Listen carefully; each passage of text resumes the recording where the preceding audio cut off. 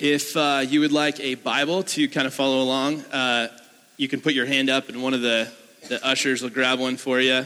The verse that we're going to kind of camp in today, no surprises, is short because we're spending about a year, maybe 3 or 4 years going through Hebrews 11. So we'll see how long this takes us, but today we're doing 2 verses.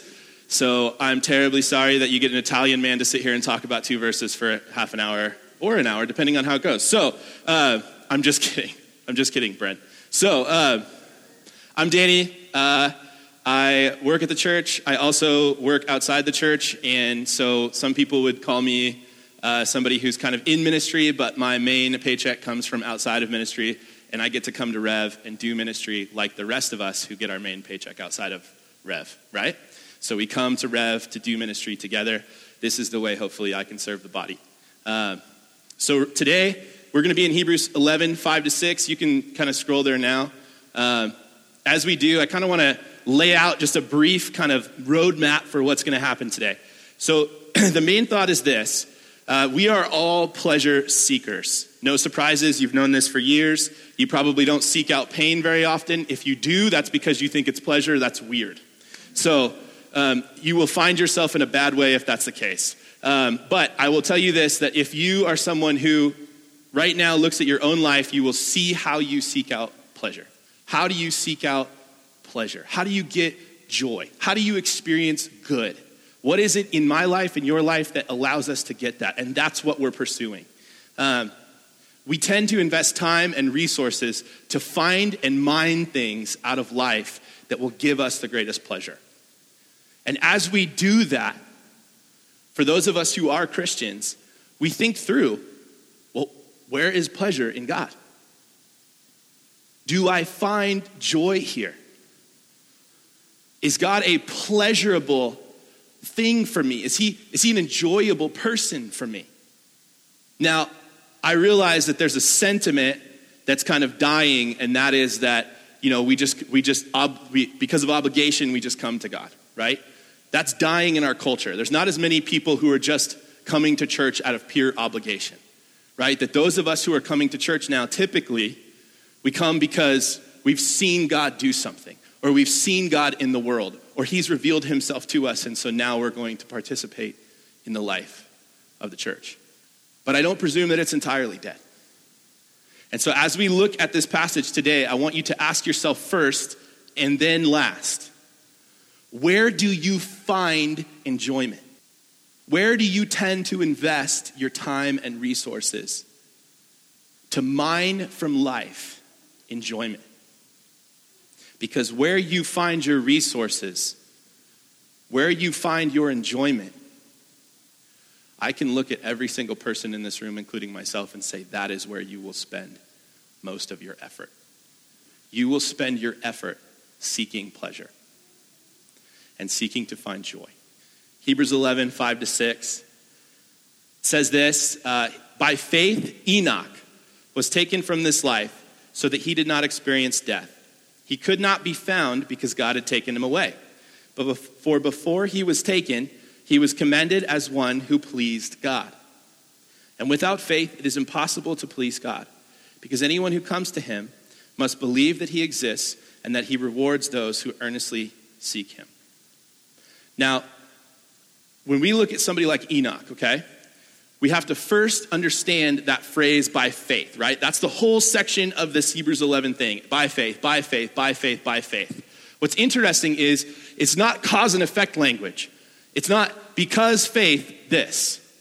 Okay? Now that's important because I think we can get into this place where we think these actions are only stemming from, this is what the action of faith looks like. And so we look at this hall of faith and we say, I have to do the actions that Enoch did. I have to do the actions that this person did. But what it's actually saying is, by a mentality, a thought process, a lifestyle, a confidence, a trust, these actions happened. It's not saying that this is only what faith looks like.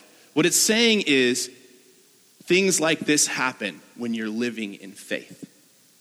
Okay? It's a place to be. It is a dwelling spot to be in faith. Okay? So by faith is not this, you take something, you have this faith in a bucket, and you take a little bit of faith and you put it over here and you get a good action.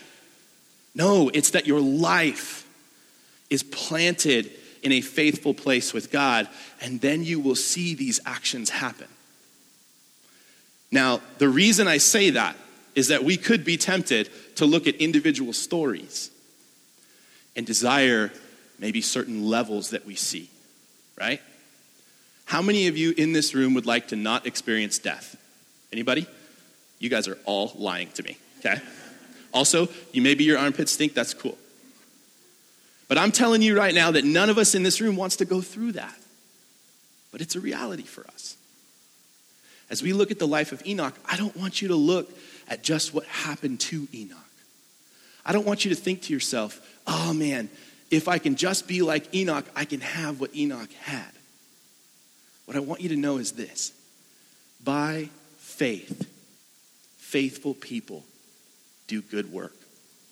Faithful people see miracles. Faithful people enjoy God. Faithful people will see God in the world. By faith. So as we talk about this, Bren talked about something last week, and we have to go here. Faith is not something that is just a good work in and of itself. Faith is this lifestyle, right, that God gives to us. Once we believe in Jesus, we start to see God everywhere. So faith is eyes, okay? It's a vision. It's a way of seeing things. Now, some of us think possibly that if we're given faith, right, how is it possible that we can look at the world any differently? Well, the truth is that the battle of two natures within us. Because I don't know about you, but my physical eyes are attracted to many things that are worthless to me. Why is that? We go back straight to the idea of pleasure. Why? Because my physical eyes see things that may give me pleasure immediately. But my spiritual eyes will see God who will give me joy in a place I could never receive it with my physical eyes. And that belief, that seedbed, is where we get to Enoch, okay? A few things about Enoch, all right? Enoch was definitely a well-known figure, but he doesn't have like this prominent, a whole bunch of stuff written about him in the Old Testament. Part of the reason is we get most of what we know about Enoch from Genesis 5, okay? Now, Genesis 5 is an interesting passage because what it's doing is it's giving a genealogy from Adam to Noah. Okay? Genesis 6, God destroys the world. Okay? Genesis 4, Genesis 3, we see sin enter the world. Genesis 1, we see God create the world. Well, here's Enoch. He's the seventh person from Adam. Okay? So he's like the seventh generation. Although when I say generation, I'm not talking like 25, 50 years, okay? Because these dudes lived a long time, all right? We're talking hundreds and hundreds of years. And so when we talk seventh generation from Adam, like Enoch's dad lived, I think, like 900 years or 800 years or something crazy, right? Can you imagine that? Talk about a hover parent. So you get an idea. You get the idea that Enoch is living in a time that is so new, right? You would think they just got out of the garden. Everything's got to be so perfect still, right? Like just don't touch that because that hasn't been touched yet in the world. But that's not Enoch's era. It says in Genesis 5, it walks through all these people. And one thing you notice is at the end of each section of person, and he died. And he died. And he died. And it keeps going. There is one person in all of the 10 people in Genesis 5 that doesn't die. Now, if you remember correctly, what is the consequence for sin, the sin of Adam and Eve? God says, you will surely die. Because he says you will surely die, Genesis 5, I believe, is the record of God keeping his word. Genesis 5 is the first example we get of God saying, I have to do this. Your sin means now that you guys will die. Now, what's interesting about that is you've got this little guy, Enoch. When I say little guy, he might have been huge, I don't know. But Enoch, he's got a short section in Scripture. We see this starting in Genesis 5:18. Okay, you don't have to flip there, partly because it'd be really hard probably to go to the first book of the Bible. That's sarcasm. Okay, so Genesis 5:18 to 24, I'll just read it to you. When Jared, this is Enoch's dad, had lived 162 years, he became the father of Enoch.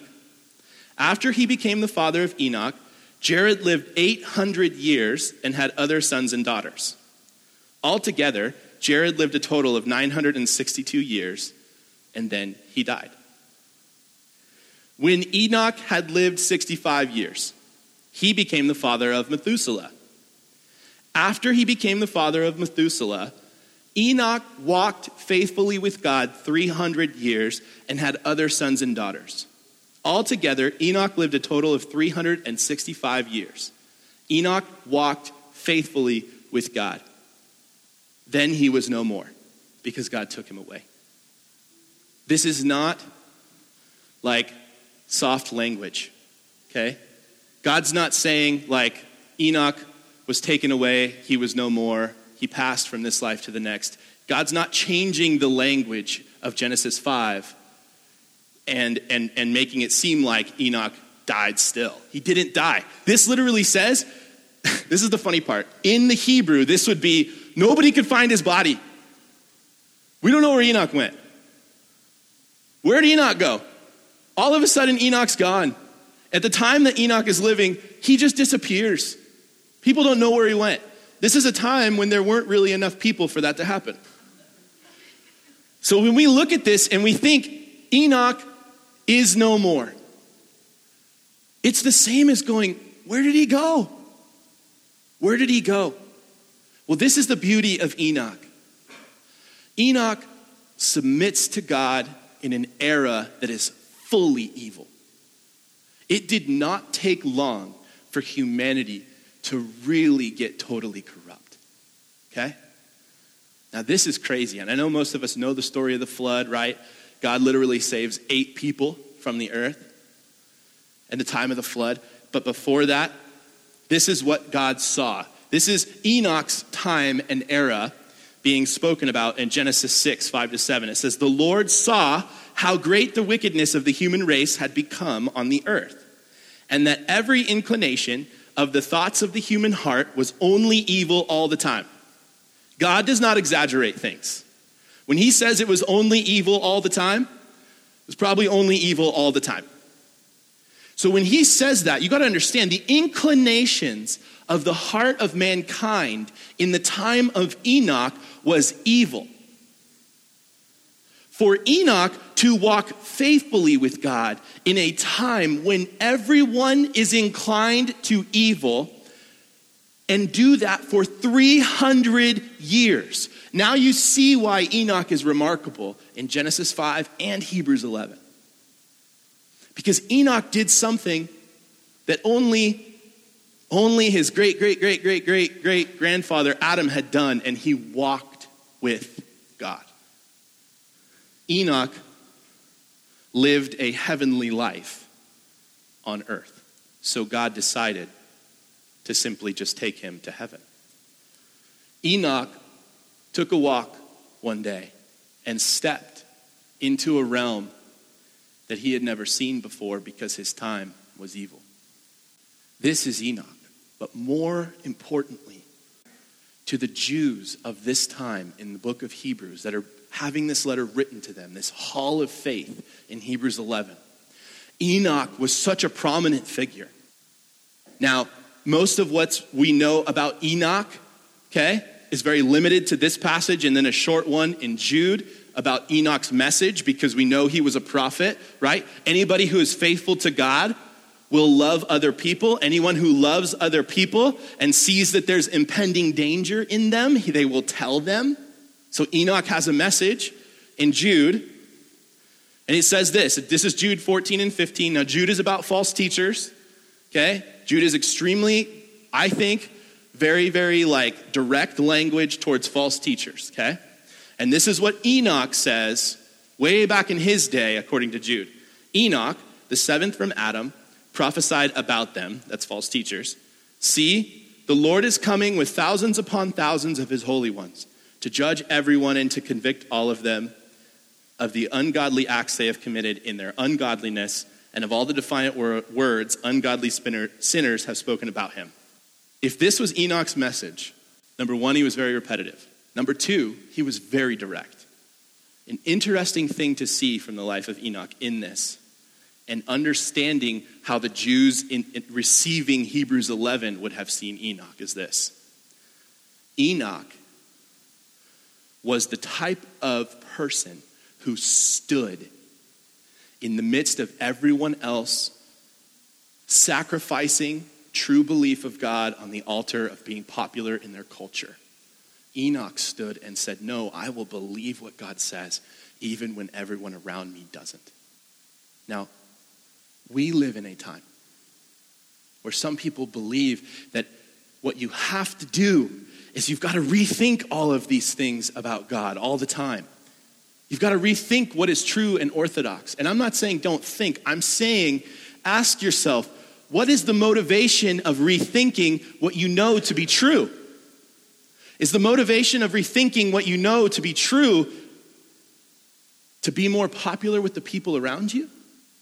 Or are you the person who will take enough pleasure in being with God that you will not sacrifice walking with God on the altar of being liked by people? Hear that.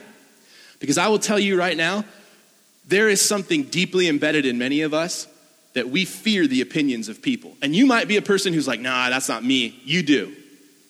Somewhere in your life, you do. Most people, if I were to sit back and give you examples of what it looks like to fear people and fear their opinions, we're going to find lots and lots of examples in our own lives. Because people in our world tend to be bigger than God is. And the opinions of those around us make God for us at times smaller and smaller, less and less significant. But not to Enoch. Not to faithful people. Faithful people do not allow an unpopular belief in their culture to make them waver on what they know to be true. At some point, the truth itself is offensive to others. You can't look at someone today and tell them that they have a need without offending them in some form. You will always come to a point, if you would like to share what is true with the rest of the world, you will always come to a point that they will be offended. And they should be. Because you were offended once too. If you remember a time when you didn't know Jesus, someone coming to you and telling you that you had a need of something and that it was this God that you can't see physically, you would have been offended that they looked at you and had some sort of opinion about you other than an acceptance that you believe was real. See, here's the problem, is that our culture believes that acceptance is this unequivocal, I accept everything about you, and if I don't accept everything about you, I don't accept you at all.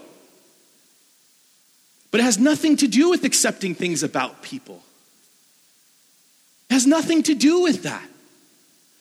The truth is that we have things that are very shallow that we don't accept people on. You go over to your friend's house and judge the fact that their house is filthy. They'd be offended by that. You know that. Some of you guys don't nod your heads because you're convicted right now. Some of you guys, we think this all the time. It's so funny because it's so hypocritical that we will say, no, unequivocal acceptance of all people, but they need to figure something out over here with that. I don't know what's going on in their backyard, but they're growing a new Garden of Eden. It's so hypocritical, but we don't see it. We don't see it because we're in it, right? We're the frog in the fry pot. We're the frog that's being boiled slowly into this thing of believing a culture. You guys, if we are going to live faithfully in our time, we need to get our heads out of a cultural way of thinking and get our heads into a biblical way of thinking. I will tell you that you can love people and be kind and gracious with them, but at some point, like Enoch, if you live in an era where evil people also live, there will come a time to step up to the plate and say what needs to be said. People who find pleasure in God will say what needs to be said. That doesn't mean you're not humble. It doesn't mean you're not loving. You don't say what needs to be said at the sacrifice of all the other things that God teaches you about how to love people. But at some point, you have to be bold. Being here today, right now, in this church, will eventually be a mark of unpopularity for you with someone. The question is, will you be willing to stand in an era where people think you're not as cool? Where people look at you and judge you? Where they believe that because of your lack of unequivocal acceptance, they don't accept you? That is coming if it's not here already. Embrace the reality. We are not citizens of earth. We are citizens of heaven. Enoch walked with God for 300 years. And because of that, moving from earth to heaven was not a leap for him. It was a step. That is what I want to be. I want to be the kind of person that has their mind stuck in heaven. The interesting thing about that taken idea is that it actually means translated. Okay? Enoch was transformed into something new when he was moved into heaven. This is a picture, and I believe that Genesis 5 and Hebrews 11, I think those are pointing to God's plan of salvation. And that is that even in an evil time, he will walk with people.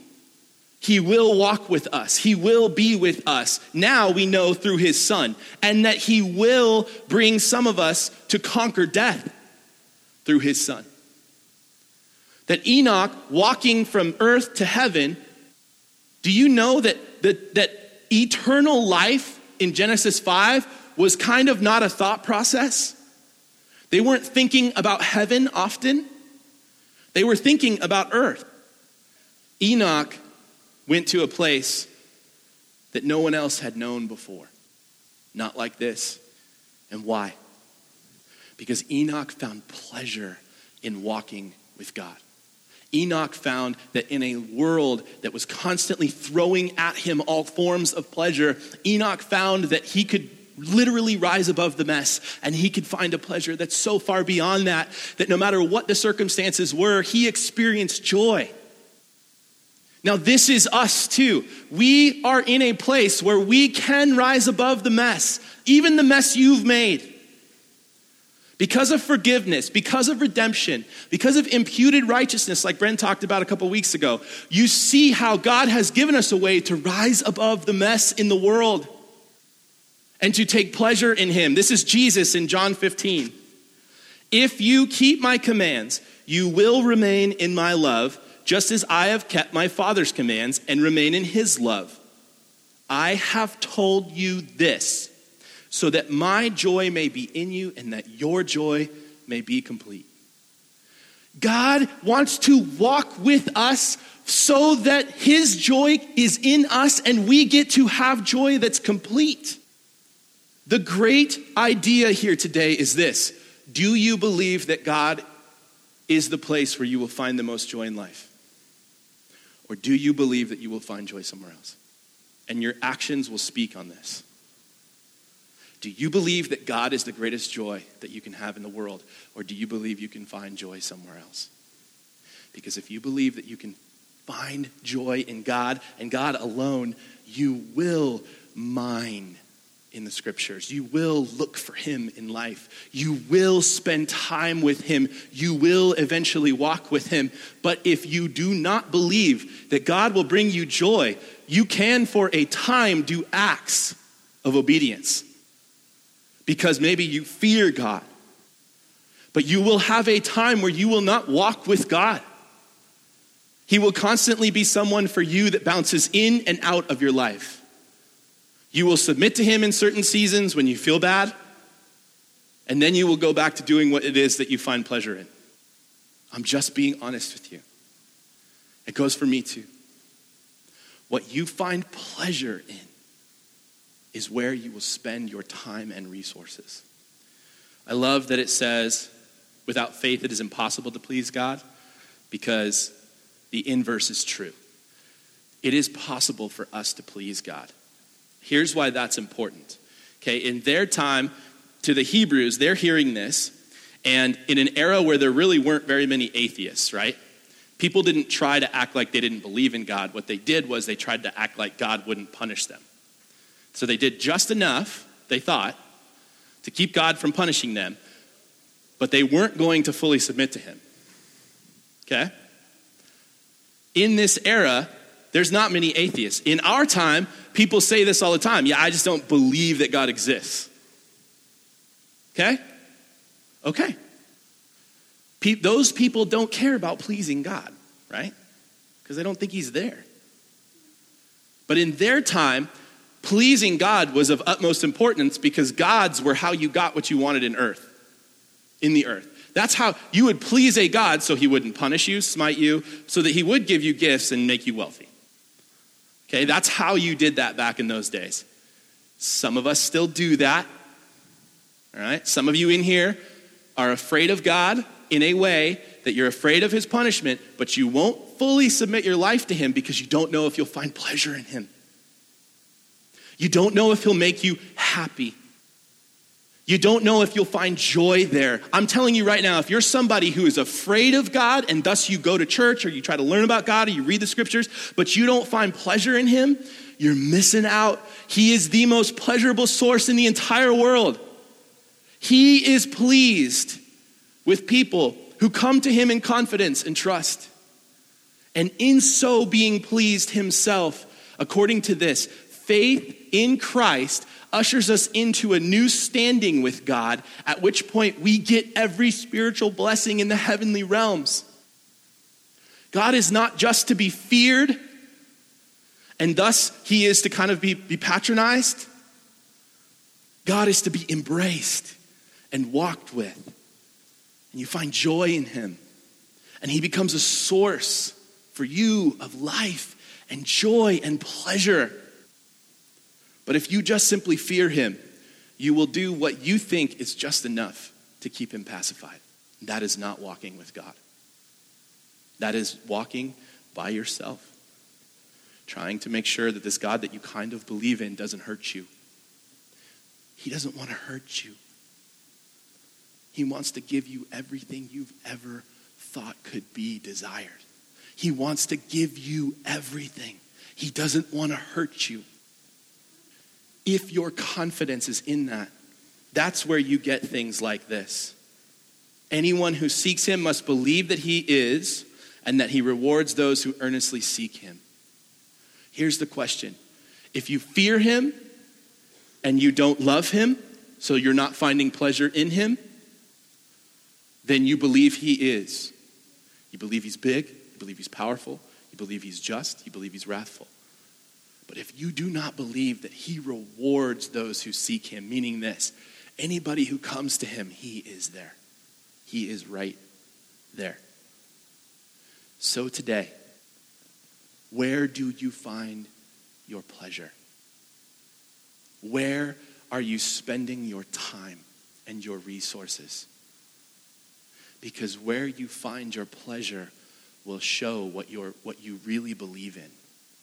It will show you where you've put your confidence. Enoch eventually saw God in everything. So much so, and we know this, right?